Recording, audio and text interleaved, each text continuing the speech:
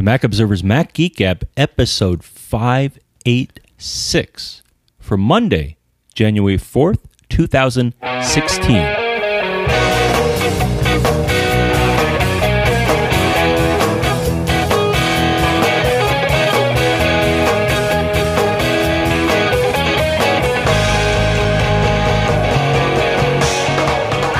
Greetings, folks, and welcome to the Mac Observer's Mac Geek Gab, the show where you send in your questions, your tips, your cool stuff. Should we do it over? You want to do it over? You feel better about that, John? I mean, you stepped all over me, man. I did, but you know, the thing... doing that dramatic pause there. Yeah, the thing is, we're here in Las Vegas, and I'm used to a delay between when I hit play on the theme music and when it plays, and I guess for whatever reason, the setup that I've got here is not so much doing that because we're on a completely Rode setup. So I think we leave it in and we're right here and we're good to go because we are the show that answers questions, solves problems. We talk about all these technical things. We're like Car Talk for Apple geeks. Sponsors for this episode include Casper at casper.com/MGG, where you can save $50. We're going to talk about that shortly. And yes, folks, here in Las Vegas, I'm Dave Hamilton. And here, in nearly the same spot, in Las Vegas, in the state of Nevada, this is John F. Braun. Nearly the same spot. But yeah, so we're using that Yamaha AG06 mixer today. We'll see how that goes. We have various Rode setups that we can use, but this is the first time we're using this one in this way. I'd like to thank everybody in the chat room at macgeekgab.com/stream today for helping keep us on track because they are the ones that are monitoring the audio live for us and for you to make sure that this recording actually works.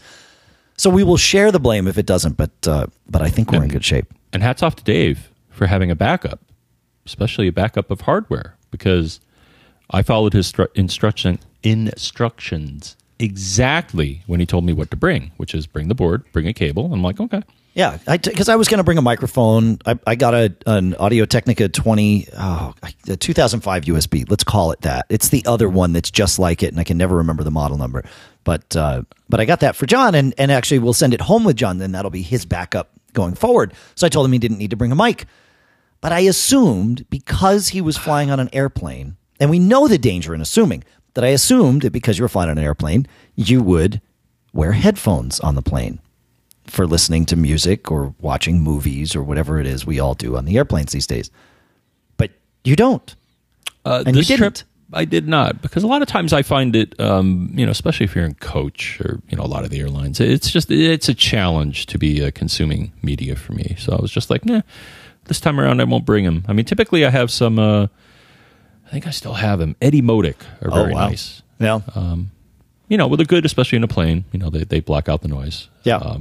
But fortunately, Dave brought not one, but two pairs of, I'll call earphones. He calls headphones. And guess what? One pair is shot. Yeah. I bought years ago. I bought this pair of in-ear phones, like canal phones or whatever you would call them, at an airport because I forgot to bring my headphones with me, which is sort of bizarre. And I bought them, and they worked fine. And so I've left them in my travel bag ever since. Turns out they don't work today. I don't know why that is, but after troubleshooting many, many things with the board, we thankfully were wise enough to ask the question, do the headphones themselves work? And the answer is no. So the other set that I keep, John, you are blessed because I tend not to lend these out to people because they don't exist anymore. You are using the Futuresonics Atrios, which were some of my favorite earphones ever made. And really good sound, and they travel really well because they're really small.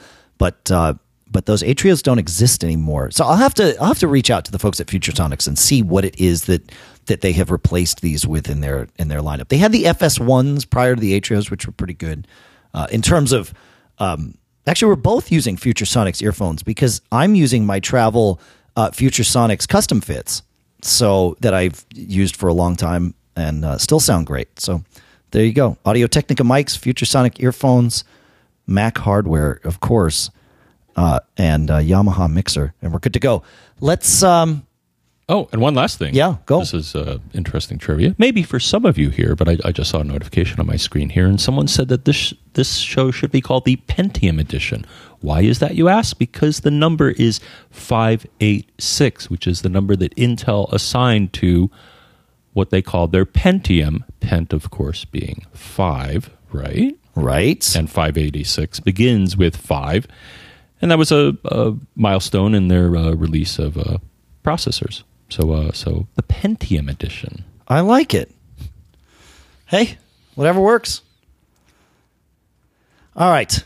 Trying to keep up with a lot of things here and all of that. Let's go to... we've got some quick tips from you, so we'll see if we can actually keep them quick. And so we will start with Jeffrey here. And Jeffrey writes a not-so-obvious tip for listeners. Many iOS users stick with default apps, and I often hear complaints about how there is no way to view only unread emails. Well, since iOS 7, there has been an apparently hard-to-find solution, but it's there. If you open up the Mail app on iOS and tap the word Mailboxes on the top left, next tap the word Edit on the top right, now you'll see radio boxes along the left side and that let you add unread and other smart folders to the iOS Mail app. You can drag each smart folder up or down to rearrange the display order using the handle on the right edge. When done adding new categories, just tap the word Done in the upper right. Some of the options are unread, which is obvious. VIP also has an info button on the right, which allows you to add your choice of senders so you can only see emails from people that you want to see. Handy when traveling. To or CC emails are this box shows emails to which there are emails that are sent to you or CC'd to you, as opposed to things like newsletters, which are blind copied or sent in other ways.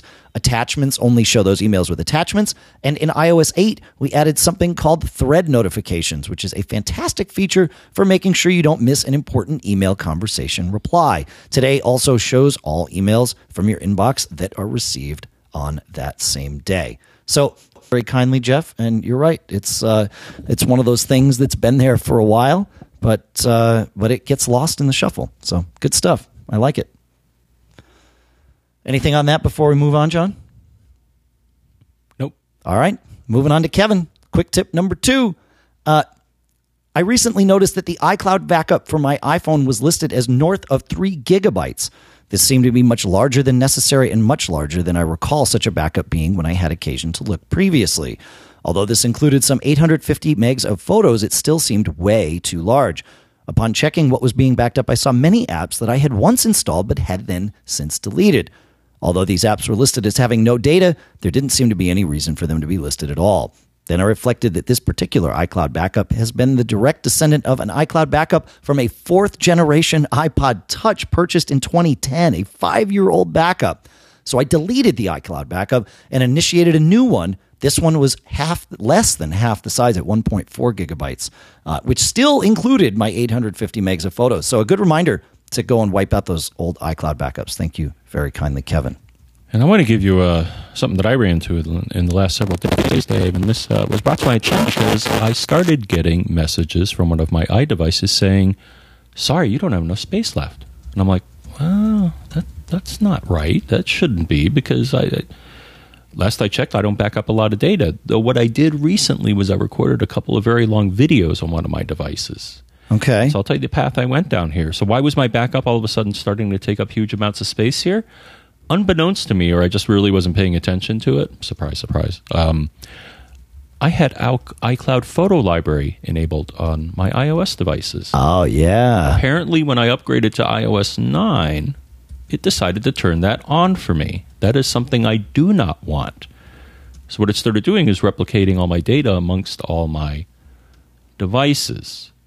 Now, what I did, 2 things. So one, I turned it off, and now it's warning me in 30 days it's going to do something dramatic and that it's going to wipe out iCloud Photo Library. It right. gives you a chance. Yes, that's right. And you can go online to iCloud.com to download all the pictures that are there from your Mac, which is handy. Yeah. So it gives you a scary warning. But the other thing that I was able to do, so in the meantime, in order to manage that, there is actually a setting that is really buried in here, is that there is a level of granularity in the backup on the iOS device.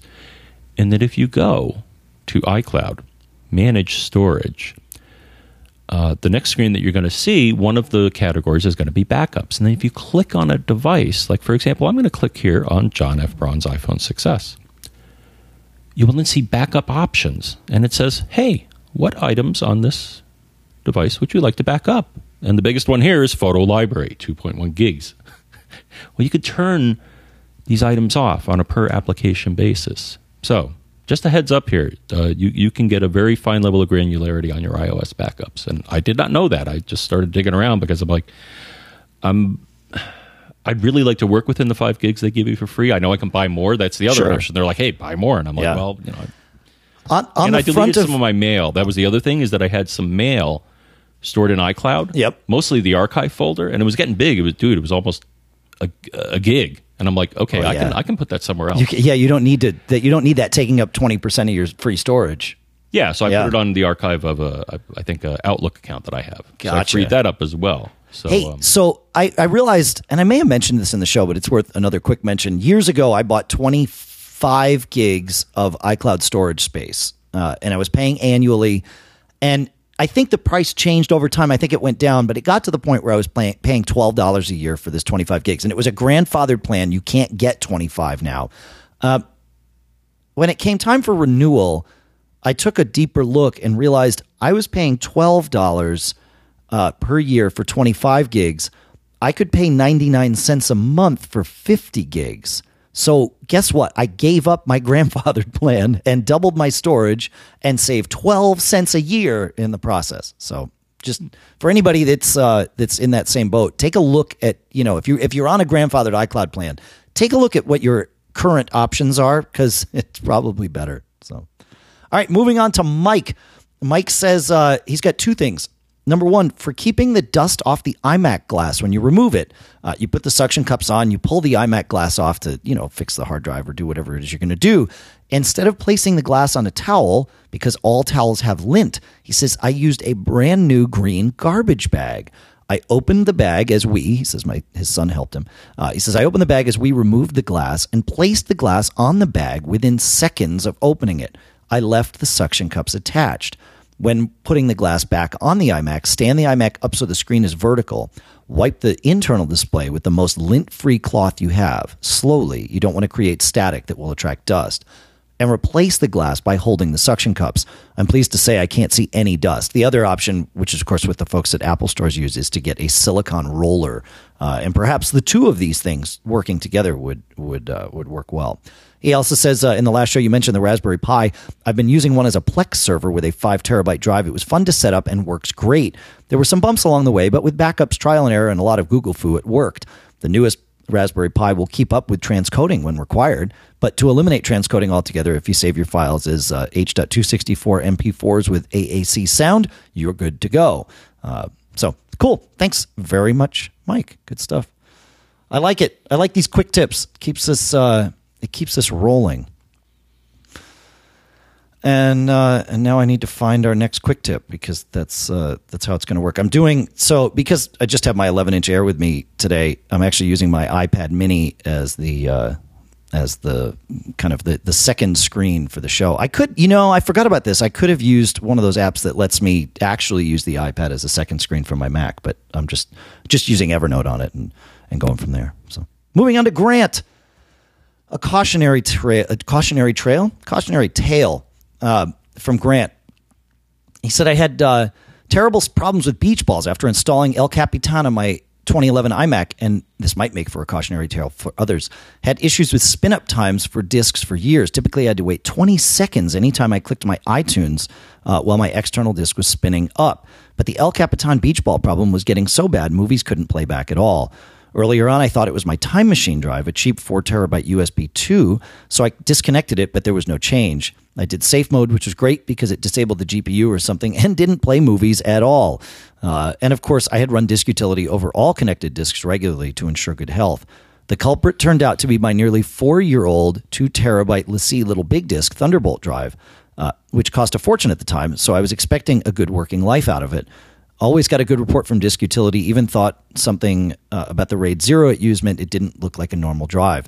But after 2 weeks of intermittent troubleshooting, I finally had to guess which drive it must be. By this time, iTunes was reporting it couldn't find movies that were there recently. I did what I could to fix the iTunes library, but the problem persisted. So yeah. Replaced the drive, no more beach balls, and iTunes found the files it couldn't before, even after he moved the library over. So even when Disk Utility reports things are good, sometimes, as Grant found, it's good to trust your gut. So thanks for the story, Grant. I like these quick tips, John. It's handy. I always learn things. Hey, we learned something recently that isn't true. Listener Peter had written in that the Unix cat command would join M4V files to create 2 copies of a movie. We had lots of people test it, including Peter, and it doesn't actually work. It does join them together, but no player that we've found will play the whole thing all together. So our apologies for sharing the wrong advice, and thank you, Peter, for following up on that. Much appreciated. Well, Peter, you know what? I'm going to give you a quick tip. There is a way to do this from the most unlikely of sources. So it is true, because I was experimenting with this this morning. And sure enough, you will see the resulting file. You say cat, the first file, the second file, you redirect it to another file, and sure enough, the resulting file is the combination of the two. But how do you take 2 movies and combine them together? How do you? This is now I'm curious. Well, you know what? There's this program that comes on most Macs called QuickTime Player. And you know what you can do? You could load one of those videos. You can go to the edit menu, and you can say add clip to end. In QuickTime Player? Huh. I'll show you. I did it with 2 M4, and it doesn't matter either. I'm scooching over to be next to John now. Yeah? Yeah. I'll show you here. Well, here's the... so I took 2 videos. So I took so here's a Katy Perry video. As one does. And then here's a video of me driving to my parents. Oh. And it's a result of smashing those 2 together using QuickTime. Now so apparently what we suspected was incorrect, that that the M4V or various formats are smart enough to just let you smash things together, because this thing was doing some heavy lifting. Right. I mean, all 4 of my cores here, or 8, depending on how you define. But all 4 of mine, I mean, it was doing some heavy lifting with the processor. It took many minutes to do this. It wasn't, whereas doing the cat thing happened instant. Very quickly. Sure. Because it was just smashing 2 files together. I guess what we'd have to then look at is to see if there's a quality degradation. Is it, because this was only a 10-minute file, right? So the time could have been it re-encoding this, which, depending on what your sources are, might or might not matter. But if it's doing a re-encoding, you're not getting a lossless process. That's the only thing. So the 2 files, so one file was 400 megs. Yeah. The other was 99, and the resulting file was 531. No, I don't believe. So I believe it was doing exactly what it claimed with this feature. It was just adding it and not re-encoding the whole thing or anything. Yeah, could be. Yeah, cool, very cool. It surprised me. The Google foo was strong on this one, and I'm like, in QuickTime Player, really? Like you, Dave. You're like, huh? Yeah. Cool. That's awesome. All right. Hearkening all the way back to show 585, our previous episode, Eric writes, I was listening when you were discussing the issues of backups and reporting errors. There were a few software solutions mentioned that do this, but the first one that came to mind was ChronoSync. It has a bidirectional backup function and reports errors or discrepancies if they arrive. You can even have the option to trial sync as a test before moving forward with a true sync. Not sure if this is a good solution for the issue that listener John was having, but I thought I'd mention it. Yeah, thanks, Eric. That's good to know. Things that can test your backups are quite handy. So we very much appreciate that. Let's see. And now moving on to Allison. Let's see. Here, where are we? Okay, fine. I'm here at Allison. I think I've got what I want. This is from Allison Sheridan, who coincidentally is in her car with her husband, Steve, on their way to Vegas to attend CES with us this week. And she came in today because she had her own podcast to record last night, the Nodezillacast, at podfeet.com. Also at podfeet.com is a new article entitled, What Would Make Two Macs Go Black Screen? She said, the TLDR version is that my MacBook and Steve's MacBook Air started suddenly having their screens go black, but only when I was using them. Everything was fine when Steve used his. This happened at our daughter's house and again at Steve's sister's house, but in the car, they were fine. The cause? It turns out I had set the laptops on a laptop sleeve that had a magnet in the middle of the shorter side, and sliding the edge of the laptop over it would cause it to go to sleep. And she's put up a little YouTube video to demonstrate the behavior. And she's got an article that sort of talks through the whole thing. So thanks, Allison. Yeah, those magnets can, that's how the Mac knows or thinks it knows that the lid is closed, and then operates in lid closed mode when, of course, the screen should go black. So, and specifically, I experimented with this a while ago, but I don't think I ever mentioned it on the show. But sure. The part that does this has a couple of different names. I found it referred to either a Hall sensor or a reed switch. Okay. And if you go to iFixit and you come across articles where people are complaining that their Mac all of a sudden doesn't seem to be able to sleep anymore, that's exactly why. Is that sensor or the wires going from that sensor to the motherboard are shot and need to be replaced. Okay. Of course, the other fun thing, as Allison suggested, and I think I did this one time, so I took a strong magnet and started moving it around the base of my my MacBook Pro. Sure. And all of a sudden I went to sleep, and I'm like, oh, that's fun. Yeah. So if you want to play a trick on somebody, this could also be some good ammunition. Right. Oh, yeah, totally. That's right. Yeah. Watch me magically put your Mac to sleep. Yeah. All right. We'll circle back to show 585 because we had not just Eric write in about that, but we also had Rob write in, and he also suggested ChronoSync, but he says we talked about Carbon Copy Cloner running in a verify mode. You were correct in that the checkbox for find and replace corrupted files is a verification, and I can tell you it takes a lot longer to run, hours longer on my matches. Multiple backup sets, I have defined one to run without verification and another with. When I want to do a quick backup, I run the one without. It usually takes 20 minutes to a half hour to go through the 600 megs on my internal drive. The backup with verification takes as much as 4 hours, and I tend to run that overnight. So thanks for the clarification from both of you. Good stuff. David over on Facebook had a great little tip for us, and I'm trying to find here as we get everything rolling. He said he found an article at OS 10 Daily about how to view and clear the Mac NVRAM contents from the terminal, and sure enough, it works. So we'll put a link to this in the show notes, and you can clear the NVRAM right there from the the terminal on your Mac, which is easier than holding down all the right keystrokes and doing everything the right way. So we'll put a link in the show notes for how to do that. But it's NVRAM.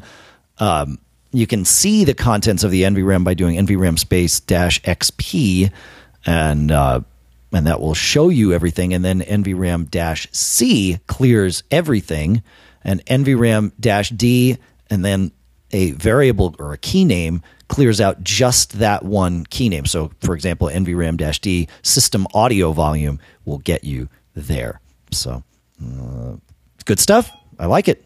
Uh-oh. Whose machine was that making noise, John? Sounds like Siri. It does sound like Siri. Did she wake up on your... Not on my devices. No. Not on mine. No. All right. Well, we will put a link to this in the show notes, and we appreciate you putting up with our crazy Las Vegas show here. We do have a nice view of the very rainy and overcast. It kind of looks like New England and came to Las Vegas here, which I guess with John and I sitting right here, it did.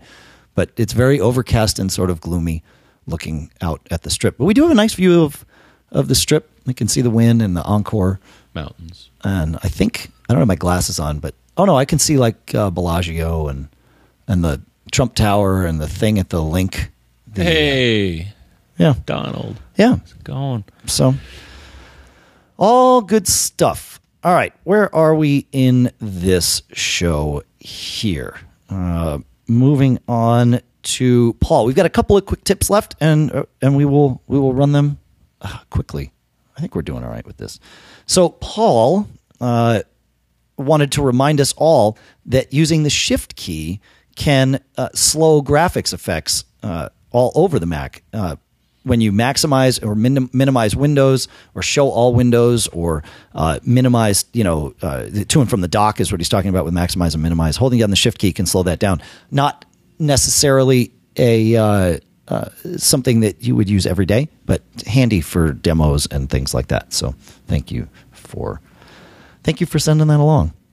Katie has a quick tip of her own to share.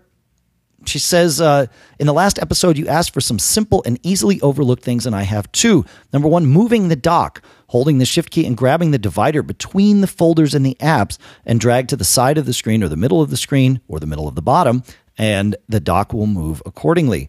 In addition, number two, showing the hard drive on the desktop. I don't know why Apple stopped doing this automatically, but if you click on the Finder of the desktop and open the Finder preferences in the Finder menu, go to View and choose Show on Desktop for hard drives. It works very, very well. So thank you for that. I have one last thing, John, and that is 3D Touch trackpads on the new iPhone 6S and 6S Plus. It has a trackpad functionality. When you're in keyboard mode, if you force touch on the keyboard, it becomes a trackpad in terms of its ability to move your cursor around through the text. So it's very much like having a trackpad on your Mac, and you can just sort of move the cursor around, put it where you want, let go, and then you can resume typing. So very handy thing. And of course, Apple demoed this when they did it, but it's one of those things I had forgotten about and is very, very handy. So that's the end of my quick tips. Did you have a quick tip from your standpoint there, John? I'm trying to figure out why it's not working now. We were talking about this one at breakfast here. What are you trying to? No, it was when I hit the home button twice. Yeah. Okay. So at breakfast, right? We were talking about how you can get the app icons or anything really to move down, and this started with the. You got to be gentle. Okay. With the no, 6. you don't want to click it. You just want to tap it. I see what I did wrong. So, yeah, if you hit the home button and you actually feel a click, you're doing it wrong. Because I think I just did this accidentally one day, and I'm like, why is this happening? So you just lightly touch the home button twice, and then what happens is all the icons kind of move down. It's not just icons. I mean, if you're in the Mail app, you can do that, and it brings the whole top of the screen down. Yeah, and then at first I was scratching my head, and then our own Jeff Gamet explained to me that the reason for this is that I guess, as the phones get larger, people's fingers are not likely to adapt and get longer, right, as quickly as the iPhones get larger. Right. So, yeah. Evolution is not keeping up with the iPhone. That's right. That's right. Yeah. I mean, this of course is not new. It's been around since the iPhone 6 was released. So, I mean, it's a year and change old, but it's one I forget about all the time. And for new users, I just don't see how valuable it is. But like you said, John, when you do that accidentally and suddenly your whole screen shifts down, that causes a what just happened moment. So it's good for people to know about it. Yeah. So anyway, yeah, called reachability. Thank you. How I Compute in our chat room for telling us about that, which means that the folks in the chat room can still hear us, which means you folks at home can hopefully still hear us. And with that, John, if it's all the same to you, I would like to talk about our sponsor for today. Outstanding. All right. Well, being here in Vegas is great, but I sure do miss having a Casper mattress to sleep on. Casper, our first sponsor here, makes some of the finest mattresses I've ever tried at a really shockingly fair price. They're obsessively engineered, these mattresses. Memory foam is used at the core and then latex foam around it. And that way you get a beautiful, comfortable sleep from the memory foam. And then the latex foam keeps you cool. This is how Casper works. Just the right sink, just the right bounce. And here's the thing. You don't have to leave your house to go test it, because frankly, leaving your house to test a mattress is crazy talk. Nobody wants to leave their house to test a mattress unless you're coming to a hotel room where you can sleep on the thing. But going to a store and trying it in your clothes, I don't know about you, but I don't go to sleep at night with my jeans and shoes on. And yet that's what I'm wearing in a store when I test out a mattress. You get this Casper mattress shipped to your house, 100-night free trial. If you don't like it, they'll take it back. No cost to you, all your money back. And here's the thing about money. Casper's mattresses are priced really, really fairly. Starting at $500 for a twin-sized mattress, going up. The highest you'll pay is $950 for a king size. And a queen is $850, a full is $750. But here's the thing. You aren't going to pay $950 for a king. You're not going to pay $500 for a twin.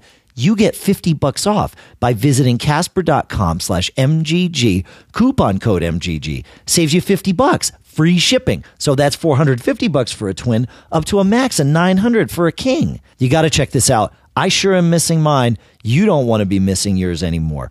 Check out Casper.com/MGG. Remember, coupon code MGG saves you $50, gets you free shipping. Our thanks to Casper for sponsoring this episode. Indeed. It's still gloomy here in Vegas, but I do wish I had my my memory foam mattress. That makes a big difference. Although I slept okay. I'm not going to lie. It was all right, but I missed it when I laid down. John, let's go to John. I think we've got, we'll stick with the quick theme, at least for a little while. We've got some other stuff to dig into, but listener John has a quick question here, and that is, I had to restore my photos library from Time Machine and noticed that the folder is about twice the size that it was previously. It was 1 terabyte. Now it's 2. Am I right in assuming that whereas after the Aperture to Photos migration, each library had files that represented the same data, presumably after the restore, it's actually created separate files with duplicated data? And if this is the case, presumably it's time and okay to delete my old Aperture library, because I've only added new photos to the Photos library since the migration. Yeah, that's correct. I mean, it's worth verifying always, and it's worth having backups.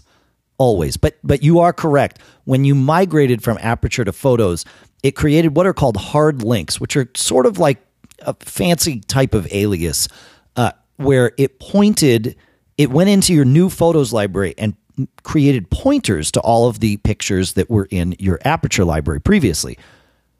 When you back up, though, those pointers are treated as pointers to the actual file. So it's not the pointer that's backed up, it's the actual file. Therefore, restoring from a backup pulls all that stuff together.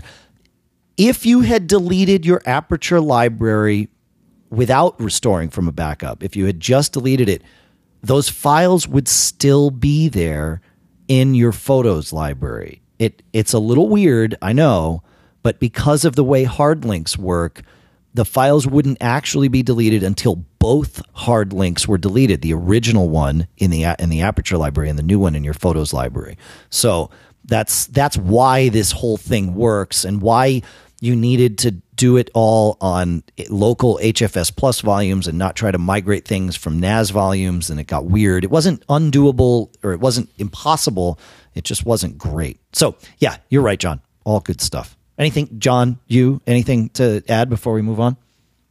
That was one thing I noticed too. Once you do the Photos migration, I noticed this almost off the bat. So when my Time Machine backup started, it was double the size. Right. Because as pointed out, the Time Machine it thinks it's doing its job. It's like, well, yeah, I'm going to back up anything new that I see. Yeah. Yeah. So exclude it. Which is what I did. I basically excluded the old library, and I said, please don't back that up anymore. Just back Oh, up the new one. yeah. Oh, that's a good idea. Oh, yeah. I like it, Mr. F. Braun. Okay, going on to William. We've been talking a lot about iOS 9 or Gmail issues on iOS where you have to change servers and clear caches by restoring from a backup and that sort of thing to get Gmail to stop having problems. Well, listener William says, I had the problem described for a number of months, but since I upgraded both my phone and my wife's phone to iOS 9.2, the problems have gone away. So it's 2 data points, but perhaps iOS 9.2 solves this issue. Maybe when it runs into this issue, it just knows to delete the cache files and rebuild them immediately as opposed to waiting for them to expire. And maybe that's enough. So potentially good news from William, and very much appreciated that you took the time to send that in. So good stuff. Anything to add there, John, before we move on? Nope. I said these questions were quick, so I guess they're almost tip-like. Andrew writes, I sometimes have the need to boot into single user mode, which is all cool and everything. I hold down Command S and up it comes, except that since I moved to a Mac with a Retina display, a MacBook Pro 15-inch, the text in single user mode is microscopic. My question is, do you know of a way to increase the default text size in single user mode when booting up? In short, without being snarky, no, there is no way to do this. You could attach an external display to it, but I'm not sure it would boot with that display. I don't know at what point it picks up which is your primary display. So that might not even solve the problem. But no, this is something that Apple would need to solve on their end. Right? I'm uneasy with the statement that there's no way to do it. If I had to think about a way to do it, I wonder if there's a, especially in Unix with text files, if there's a .config or .profile or something that can tell the OS itself, hey, by the way, can you use this font or that font? Or maybe not, because it's you might minimal. be right. Yeah, I mean, it's using some default font, but it is just a VT. Well, it presumably is treating the internal display as, some sort of VT type terminal, like a VT100 or, something perhaps more advanced. So there could be a terminal command to bump that up. I did a lot of searching, to be fair, and no one has come across that. But nobody even suggested that as a possibility. So it's possible, you're heading down a new path here. That's why I'm here. It makes sense. That's the way I would approach the problem. I would think at some point someone said, hey, I want to use a different font or a different sized font. Yeah. When I'm looking at text, because I have to look at it all day. Right. Yeah, I wonder how many people live in single user mode all day. That's the thing, right? Yeah. So, it's built only to be a troubleshooting environment. But, when you're troubleshooting, that's, it's often a frustrating time. My guess is someone at Apple, this frustrates someone at Apple too. So maybe there's an answer. Maybe somebody that listens, and there's a few of you, and you know who you are, that would at least know the answer to this definitively. And if you can share that answer, and even if you can't share that answer, if you do, we will make sure that people know it, whether they know it came from you or not. Moving on, our last quick question. Kiaran writes, I'm currently sitting with a friend trying to use AirDrop. In my house, I have 2 routers. When guests arrive, I have them log into one of them. We were trying to AirDrop documents to each other initially using our Macs, but then our iPads. The Macs worked well together. The iPads worked well together. But at no time were we able to get either of the iPads talking to the Macs. My question is, what troubleshooting can we do to solve this issue, and what are the likely causes of this problem? Well, AirDrop works perfectly some of the time. That's been my experience. I've had the exact experience you have, in fact, where, iOS devices will talk or Macs will talk, or sometimes Macs will talk to iOS devices, but not the same iOS devices to that same Mac. In short, it's flaky. I do know that you need to either be on the same Wi-Fi network or not be on a Wi-Fi network. And I don't want to say that definitively. That helps. AirDrop can work and is built to work in what's called promiscuous mode, where you're not connected to the same base station. You're just both have Wi-Fi circuitry available that's capable of doing this, which is why some older Macs don't support AirDrop.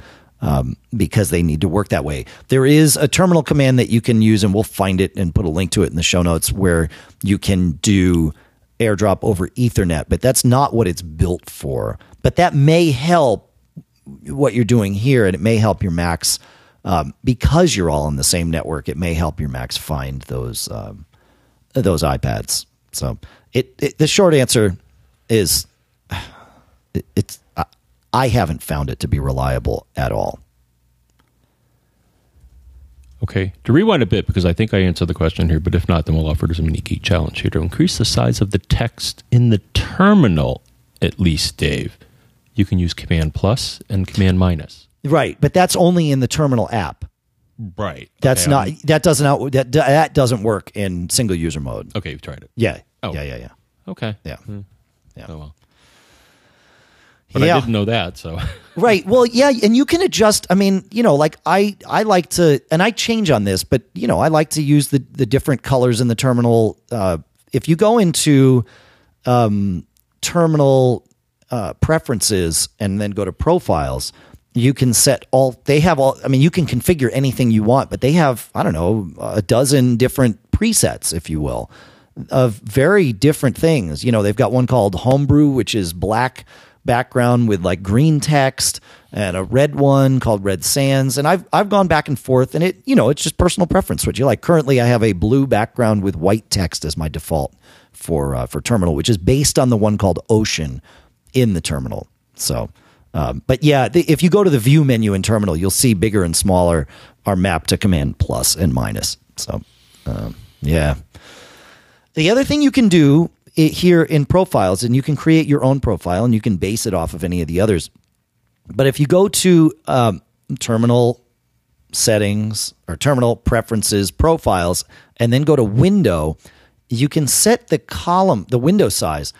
And I always set the column width and the rows to be much wider than the default of the terminal. I have a 160 column wide terminal, and I like that a whole lot better. And it means I don't have to grab the window and make it bigger every time I open up a new terminal window. So if you live in the terminal quite a bit, it's worth digging in and creating your own profile just so that you've got some consistency going on there. So fun stuff, right? Jawohl. Black background, green text for Paul Franz in the chat room. That's there's a lot of things that were like that, but of course I'm always reminded of the old Apple II stuff because that's where we started, John. Yeah, I had one of those. I know. And some people preferred amber. Oh yeah, you could do an amber screen. You could buy an amber screen, right? Mm-hmm. Yeah, that's right. Oh yes. I like the green. Yeah. I went with green on my. I had one of the original Apple IIc monitors that kind of folded around the IIc, and that was very much a green screen. It worked fine. I did a lot of cool stuff on that. I learned how to program on that machine. So, is good. All right. Where are we here, John? Let's move to Chuck. I've actually been asked this question about this same computer or the same model of computer by several people recently, one including my neighbor. I was out putting mail in the mailbox, and he stopped me. Chuck says, I have a problem with a 2015 MacBook Air. Oh, no, sorry. Wrong. Oh, no, that's the one. I got it right. 2015 MacBook Air running El Capitan that I'm trying to fix for a friend. He says, the problem is when booting up or restarting the computer, it does not automatically connect to the preferred wireless network or any network. The Mac also fails to connect to the preferred wireless network when Wi-Fi is turned off and on again. When a wireless network is selected manually, however, the wireless password is required each and every time. The observations that I've made: the computer can be manually connected by selecting the desired Wi-Fi network and entering the correct password. The computer retains its connection when put to sleep. The problem has been replicated on 2 different Wi-Fi networks. They're 2 different home networks, but 2 different networks just the same. A second MacBook Air running the same version of OS X on the same 2 Wi-Fi networks does not experience the problem. Network settings all seem to be correct. Let's see what else. The preferred network is shown in the list of preferred networks, and the checkbox to remember this network has been selected. The steps that he's taken to resolve it are as follows, and I will find them. Let's see. This is where my iPad is failing me. OS X was updated to the most recent version, of course. First aid was run using disk utility to repair permissions, etc. Each of the steps. He found an article on OS X Daily that talked about deleting all of or a series of preference files that wipe out that list of networks that it's retained, and also he went into the network system preference pane and deleted all the preferred networks. So my thoughts on this, John, and I'd like to bounce this around because I don't have an answer, but I think this is iCloud's fault. If you have a network in your let me pave a path here, and this may or may not solve Chuck's problem, but if you have a network in your list and the one that you have saved with that name has a different security setting, either the password is different or it's a different type of security. You know, one is WPA, the other's WPA2, or one has a password, one doesn't. It's going to try and connect using what it's saved, and if it doesn't match, it can't connect. And so that would elicit the behavior that you're describing, where you go to connect to the network and it says, "Yeah, but dude, this doesn't match what we have, so you got to type in the password," right? That's one way. That's one thing that comes to mind. In fact, that's sort of the thing that comes screaming to mind. Now, I know you've deleted all the preferred networks, but, and I checked with Chuck on this, and it happens, they all come back. And the reason they come back is iCloud. iCloud remembers all your preferred networks. It syncs them to all your devices, your iPhone, your Apple Watch, all your other Macs, your iPad, right? You have to delete these. I've found that you have to delete these multiple times in order to get them to stay out. And sometimes it means, turning off other devices so that the syncing doesn't happen. I don't have a surefire way of saying, do this and then it will have forgotten everything.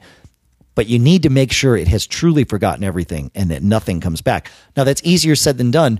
You're talking about, connecting to a Wi-Fi network in order to make the sync happen. And of course, then once you do that, so if you can connect over Ethernet and wipe those out, you maintain the same connection, and that might help. But I have no, I've fought with this for a while. You've heard me scream about it, which is why I'm a little worried that, I'm having some confirmation bias here. Like, yep, I know what this is. And I could be very wrong, but that's certainly the first path I would head down, is get those things truly wiped out and make sure they don't come back even when you're on a network, which means Ethernet, at least temporarily, and then go and add one and see what happens. That's my thought, John. That's a good thought. Thanks. I got a thought here, too. Part of this, because I heard passwords mentioned, either a password being asked for when it shouldn't be, or I'll just spit it out. There is a place that this information is stored, and sometimes it gets scrambled or garbled or confused. And that place is keychain access. And I would say probably the best place to look. And I've seen this before. We have had people have issues, especially with network or airport passwords. And then they look in their keychain and they're like, wow, there's 5 entries for that, all with different dates and times and stuff. And in my humble opinion, you should have more than one for any one base station. So, like right now I'm looking and I actually see that for my current base station, I have 2 entries. Now, when you go into keychain access, probably the quickest way, or at least one way to do it, you click on all items. I think you can also click on on passwords. Yes. All right. That works too. And then you're going to see a kind column, and the kind of item that provides a password to a wireless base station, they call an airport network password. And I'm Makes looking sense. right now, and I see, so even though my current base station is technically not an airport, it's a TP-Link. It's listed as an airport network password because, I'd like my machine to automatically log into it. Now, I'm kind of concerned too, Dave, because I see two entries in two different keychains. I see one in my system keychain and one in a local items keychain for the same base station. Or at least in the name column is the name of the base station. It's in there twice. They have very... Actually, it's kind of weird. The time date stamp on them is separated by 1 second. Well, that's an important second, John. A lot can happen in a second. Yes. So the advice for this, an infinite number of things can happen in a second, right? If you want to get analog about it. And that's assuming time is a constant. And I really think time is relative. It could be. Yeah. I was thinking more analog is that, in theory, there's an infinite number of points. Correct. No, I know. Continuous. Yeah, but if we're really going to get philosophical about this here, I think time is an abstract. Being a drummer, I've experienced time moving at various different speeds, when in fact others are perceiving it differently. That could be due to something else. Oh, okay. Brain chemicals can do that, right? Brain chemistry. Is that what you meant to say? Well, no. Adrenaline and things like that can... I've read this with certain phenomenon, adrenaline all of a sudden modifies your perception of time. And isn't perception reality, though? I mean, Yes, it is. Right? We've been doing this particular episode for 51 minutes. It doesn't feel like 51 minutes. No, it doesn't. No. But, we're in a different environment. And so you and I have never recorded here like this, looking at each other in this way before. So I'm just saying that, perception is reality. Even though you folks listening at home, it might feel like it's all happening normally. And you really are starting to wonder, did I press play on the right podcast today? And I know what answer is creeping into your subconscious. So, John, if you wouldn't mind, maybe you, instead of me trying to get us back on track, can you try to get us back on track? Because I'm having trouble with that. Well, getting back on track is delete those passwords from your keychain and see if that fixes things. It certainly can't hurt every now and then for value, especially if you see multiple entries. That's my take on it.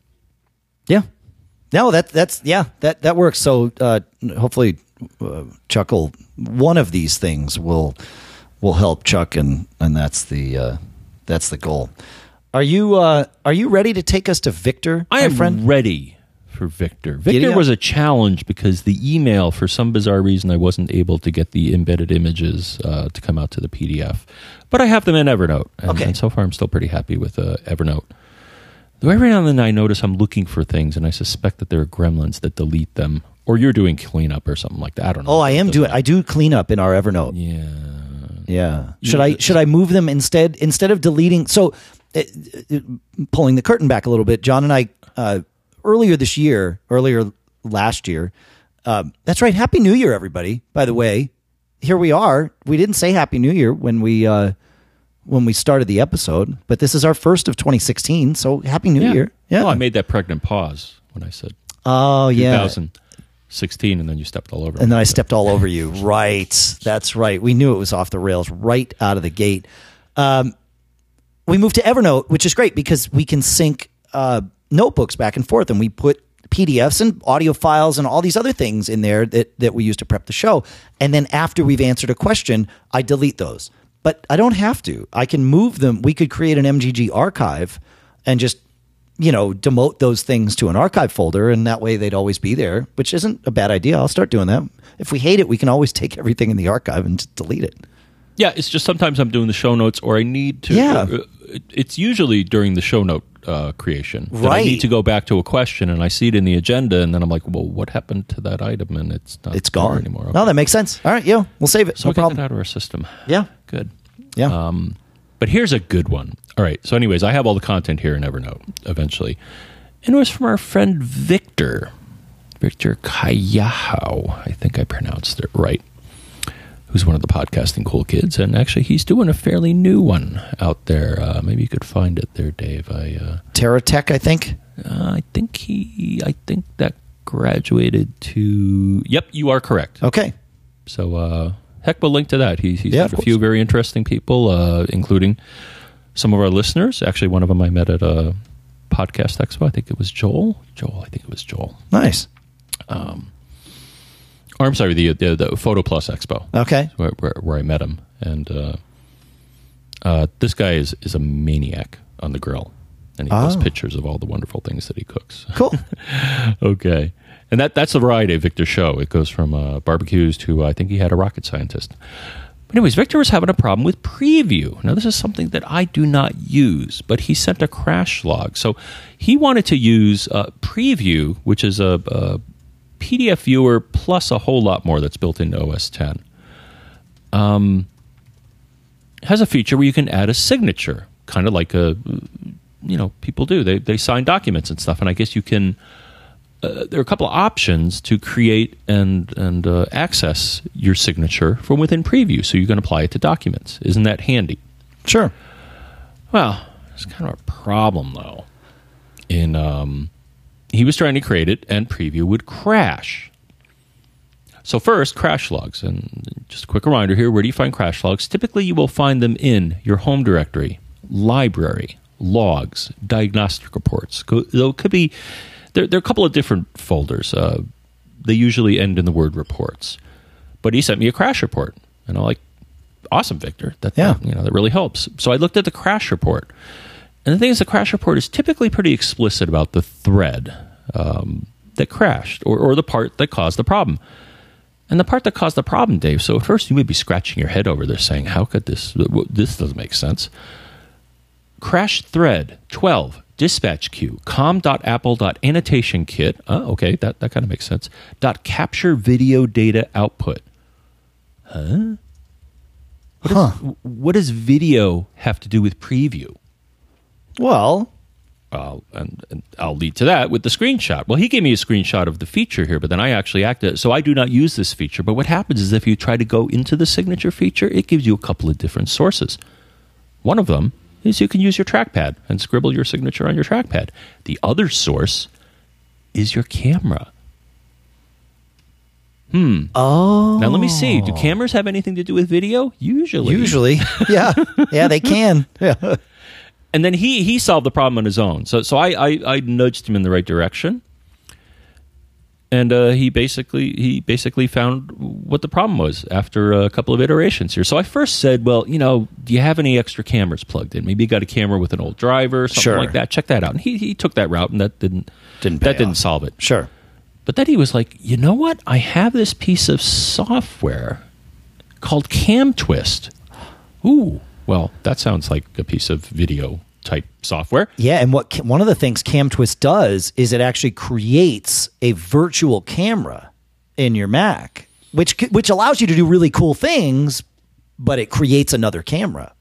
Yep, and apparently the two were fighting with each other because he took CamTwist, removed it, and then was able to access this feature within Preview. I believe it. So, thank you, Victor, and Victor thanked me, and it was a neat little troubleshooting exercise that made me happy. Yeah, well, yeah, that's what we do.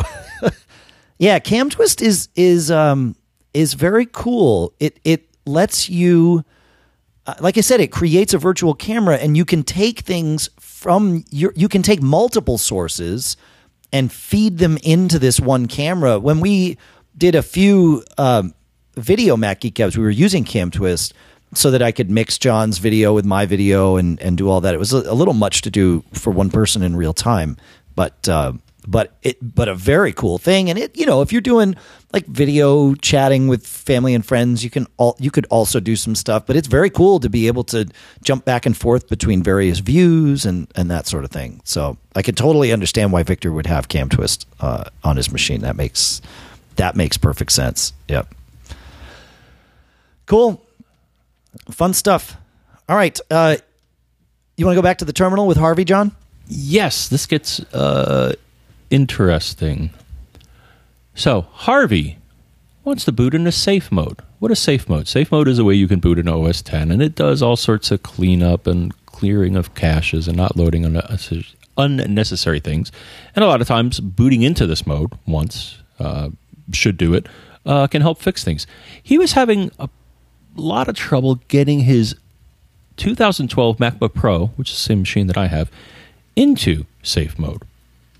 And the instructions are you hold down the shift key after you hear the startup chime. Apple documents this, and every time he does that, it does a normal boot. He's tried timing. I think it's about. I don't think I need to go any farther here. Okay. The question was. Well, he tried a few other things. He tried to run this utility, reset the PRAM, but he got very close, though. Okay, so back on track here. So he did get very close, but not quite there. There is a way, and I've had this problem too. Actually, not only on I tried this a few times. I'm like, I can't get into this mode either. I found both Apple and Windows sometimes with certain special startup options, they get very persnickety and very demanding about exactly when you hold the key down, and they don't really give any indication that what you did worked until you see that it didn't. Yeah, right. Now, on the Mac, there's a way to do this, and we'll link to an article we've linked to it in the past, but there is a way if you go into, and this gets kind of timely because we just talked about NVRAM. One thing you can do with NVRAM, in addition to clearing it, is you can also set a variable. And there is a way, and he actually tried something, and he got so close. He tried, in the terminal, sudo space NVRAM space boot -args equals double quote, and then he did -v space -x, and then another double quote. That's so close to what you really want to do, because what you really want to do is just have one of those in there. And the one that you want to have in there, and I suspect what happens is ignored the first one here. What you want to do is only have the -x. Okay. So you want to do sudo space NVRAM space boot -args equals double quote -x double quote. There's a better way than having to remember that. Just use Onyx, and it can set that for you. And that's all it does, is it sets that for you, but you just check a box in Onyx and say, I will always want to boot this way, and away it goes. So right. Now, the way you should know that it worked is that you will see very briefly, and Apple has changed its behavior over the years, but very briefly when you get to your login screen, you're going to see the word safe mode in red letters on the top of your screen, and that's how you know that it worked. The other reason you know it's worked is that it takes way, way longer because it's doing all of this maintenance and is that you will be sitting there in all likelihood, or at least when I did it on this class machine with an SSD, I was there for a good 3 minutes or so, where normally my machine boots in less than a minute. So, now the funny thing is that, and I want to bounce this off you, Dave, here. So the other thing is that what you want to do is to undo that. So yeah, you could either use Onyx, or of course what you can do to undo that is go back into the terminal and say sudo space NVRAM space boot -args equals double quote, which is basically nothing. To wipe it. Oh, sure. Okay. Now, he said when he tried this, I think it may have been due to a typo. He said when he tried this, what he got was then a greater than sign, which almost leads me to believe that he hit a wrong key. A greater than sign means he didn't finish the previous command from the terminal, which means he didn't hit the final double quote, perhaps. That's usually where that comes from. So, yeah. And actually, if you see that on the terminal, it's okay. Just finish the command and hit enter, and it'll finish. The greater than sign says, I know you didn't finish the last thing, so we're just waiting, and it's all good, and you can finish it right here as though you never pressed enter, and everybody will be happy. So, cool. That's what I got for that. All right, cool. Moving on, I want to move to Bart, and then we'll come back to David, for those of you playing along with the agenda at home, which is none of you. It's only John and I. But Bart had an issue where he had I'm trying to look at all of this and sort of he had a bus powered he had a non-bus powered USB drive, and it wasn't working on his Mac. He couldn't pull data from it. It was being flaky. couldn't get it to mount. And this was a drive that he didn't have a lot of backups of, or at least not a recent backup of. At some point during the troubleshooting process, he decided to plug the drive into another Mac, and it worked perfectly. At which point, Bart did what every self-respecting geek does, is copied everything he could have off of it without changing anything, because that may have just been the last time that drive decided to spin up. I've certainly seen it. It's been a while, but I've seen it where, you move a drive or you do something and it finally spins up and you're like, okay, this is it. Everything else in my life is on pause. I'm going to copy all the data that I can off of it. And he did that. And then he plugged it back into the original Mac and it still didn't work. And then he plugged it back into the second Mac and it worked fine. So he rebooted and it still didn't work on the original Mac. And he narrowed it down. He used a couple other Macs and narrowed it down to this one drive would not work with that Mac. Now, it wasn't a bus-powered drive, so it wasn't something where that Mac wasn't providing enough power. It was the drive had its own power supply, all that stuff. On a whim, I suggested he reset the SMC of his computer, because when it seems like it's hardware, sometimes it's not. And the SMC reset is the trick to getting around that. Sure enough, that solved the problem. And John's asking me for my battery here, so hang on. We need to be very careful because we don't want to unplug the mixer while we're doing that. I'm just running dangerously low on juice here, and didn't bring my adapter. Of course, it's in my room. Yeah, John didn't bring his power adapter. That's all right. We can share. I've got plenty of juice now. So yeah, resetting the SMC was. Oh, you may not do that. Oh, nice 60 cycle there. Yep. Move your microphone cable away from the power adapter. I see the problem. I could see it. Well, I think it's that mic. Yeah, I don't know, man. That's weird because that mic isn't plugged into your computer. So to finish, we're gonna solve John's problem too. Oh, I got 40 minutes. Oh, okay. All right, so just leave it right there. That's fascinating. I knew what that was as soon as I heard that. I'm like, I think Dave knows that too. Why? But okay, so SMC reset, and we'll put a link in the show notes as to how to do that. It's usually unplugging the power while the computer's off, and then plugging it back in. Sometimes holding the power button, sometimes not. Follow the instructions in the thing, in the article that we'll link to. Now, I want to talk about your problem here, John, because this doesn't make any sense. Oh, it might. So, in theory, John used a MagSafe power adapter and plugged into his Mac that was in mine. Now, John's Mac is not plugged into this mixer at all. There's a microphone. There's a vacuum in the hallway that you're hearing, John. There's a microphone in front of John that has an XLR cable that plugs into this little mixer, and the mixer is powered USB from my Mac. For some reason, plugging in this power into John's Mac, which is not connected to his microphone or the mixer at all, caused this 60 cycle hum that we heard. 60 hertz, 60 beats a second. So the question is why?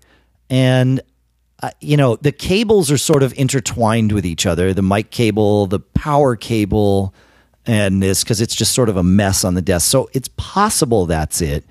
It's also possible that your computer was actually the thing making that noise, that we weren't hearing it in line. We were hearing it through your microphone because the MagSafe, or the power adapter that I have, is the puny little one that comes with the 11-inch Air. So might not provide enough power. But go ahead and plug that back in, John. I want to hear if I hear it in the room. I'm taking out my ear plugs. Do you still hear the hum? Hold on. Come on, MagSafe. Is the hum back? Yep. Okay. It's not. We're not hearing it in the room, so it's definitely a cabling thing. Talk to them, John, while tell them what I'm doing here. Well, I know exactly what the problem is. Hey. Oh, you fixed it. What did you move away from what? I unwrapped two of the cables. So but only very slightly. I mean, I know you were creating an inductive. Yeah. Or I was going to say that the answer to any 60 cycle hum problem is always ground. Ground, right. Or lack thereof. What's weird is the microphone cable that you're using is a shielded. Pretty. Oh, it's not shielded, but it's balanced, right? It's a 3-wire balanced connector, and it would be shielded too, I think. So yeah, but whatever. All right, problem solved. Fun. I think we're still recording, right? That's good. All right, so we didn't break anything. Okay. So yeah, SMC will solve that problem. Now I want to go to David because this is kind of a fun one for me, and could be a fun one for you too. And I know that sometimes when we mention something almost in passing on the show, it creates a long little trail. And so in the review that I did of Netgear's routers recently, actually both the R7500 and the R8500 most recently, I mentioned that I really like Netgear's firmware. I really like the routers, and the hardware was great, but their firmware has is missing a feature that pretty much all firmware on commercial or on consumer grade routers is missing, and that is local DNS. Local DNS is a way to set up a DNS server locally in your network that knows the names and IP addresses of your local devices. So if you want to ping or connect to the iMac in the office, and this is what I do, my iMac in the office is called iMac Office because that's what I name it in my DHCP client ID, and that's all it takes to do local DNS. Now, Bonjour sort of takes care of some of this. I can do iMacOffice.local and it will work, but it's not perfect. It would with local DNS, true local DNS on your router, you can do things like DHCP reservations that map then to your local DNS and all of that. You don't have to rely on DHCP client ID and that sort of thing. So David wrote, I would like to set up local DNS on my home network. I want to be able to ping my Macs by name instead of IP. And that's smart. It makes total sense. He says his network currently consists of a current generation Airport Extreme, a D-Link, I believe 8-port switch, a Drobo 5N, several PCs and Macs that can be purposed to serve as servers. Do I need a new router to do this, or can I use something in my existing network to do it? Should I set up one of my Macs as an OS X server and then run DNS on that? And so the answer is yes to any or all of the above. Your current router won't do this, but as I mentioned, no consumer grade router is going to do it with stock firmware. It's just not a feature they built in. But DDWRT, the firmware that I like to use, and that now runs on that aforementioned Netgear 8500, does do this. And it's just a simple checkbox and you're done. So, and that's available for free, requires some geeky setup for sure. So depending on whether you're comfortable going that route or not, that's one thing to consider. You can buy both Buffalo and Asus cell routers with DDWRT pre-installed on them, so that can make that a lot easier. But it is a little geeky to configure all this stuff. If you don't want to go that route, then you'll use one of your Macs or your PCs to do this. Setting up OS X server would work. Here's the thing. You want to make sure, if you're going to go down this path, you don't want to go down it halfway. And so you need DHCP, which is the engine that hands out addresses, IP addresses, to be running on the same server as your DNS server so that the two can talk to each other and create this fully fledged local DNS setup. So you'd be moving your DHCP away from your router, which always concerns me, because if something happens to your Mac and it just falls off the network for any reason, bad Ethernet cable, shuts down, crashes, whatever, no devices can get on your network now. You have a network that is reliant on two devices functioning properly, your router and this other Mac. So that's why there's a benefit to having all of this functionality in your router if you're willing to go the geeky route. But maybe you are. I mean, if you want local DNS, you're talking about pinging your machines. You're well into the geek quotient here. So maybe that's enough for you. But it is fun, and it's a simple little feature, and it's amazing once you get used to it how difficult it is to live without it. And it's basically got me trapped into using at least some type of third-party firmware for the foreseeable future, which is fine, but it's interesting. So I don't know. That's where I go on this, John. Why not just put a hosts file on each machine? You could actually. You know what? I actually did. I even put. I might have even had that in the email to David. But it's true. You could do a static assignment of or a DHCP reservation on your router, which Apple's routers will let you do, which means you put in the MAC address of a computer and then assign it to an IP, and all of that works. And then once you know all the IPs, if you edit a file on each Mac called /etc/hosts, you can put in IP address space computer name. And if you just replicate this on all of your Macs, then they will know. They look at that first, essentially, before they even ask for DNS lookups. So that would work. It means manually managing that, and anytime you make a change, you've got to go to all of your computers and do that. But it is the cheap solution. You have everything you need right now to do it, with the exception of if you, for some reason, want to use local DNS from your iPads, like to access your router by typing router in your browser, which I do all the time, it won't work because only because you can't edit the Etsy host file on an iPhone or an iPad. It exists. It's there. You can't edit it. That's a good idea. I was kind of kidding, because before DNS, that is how people would map numbers to names. Right. And like you said, you have to manage it carefully, because if one file is different from another, then chaos ensues. Well, potentially. Yeah. Yeah. Confusion at best. Yeah. Right. Right. Yeah. Yeah. It's interesting. Do we have any more we want to do here today, John, or should we thank the bandwidth gods and get out while we still can? Let's save Kevin. Kevin has a lot of interesting stuff in it, but it's going to take a while to go through. It's going to take a while. Okay. Well, then that means, folks, that it's time to wrap up another Mac Geek Gab. Yep, we flew the band out here specifically to play us out. Absolutely.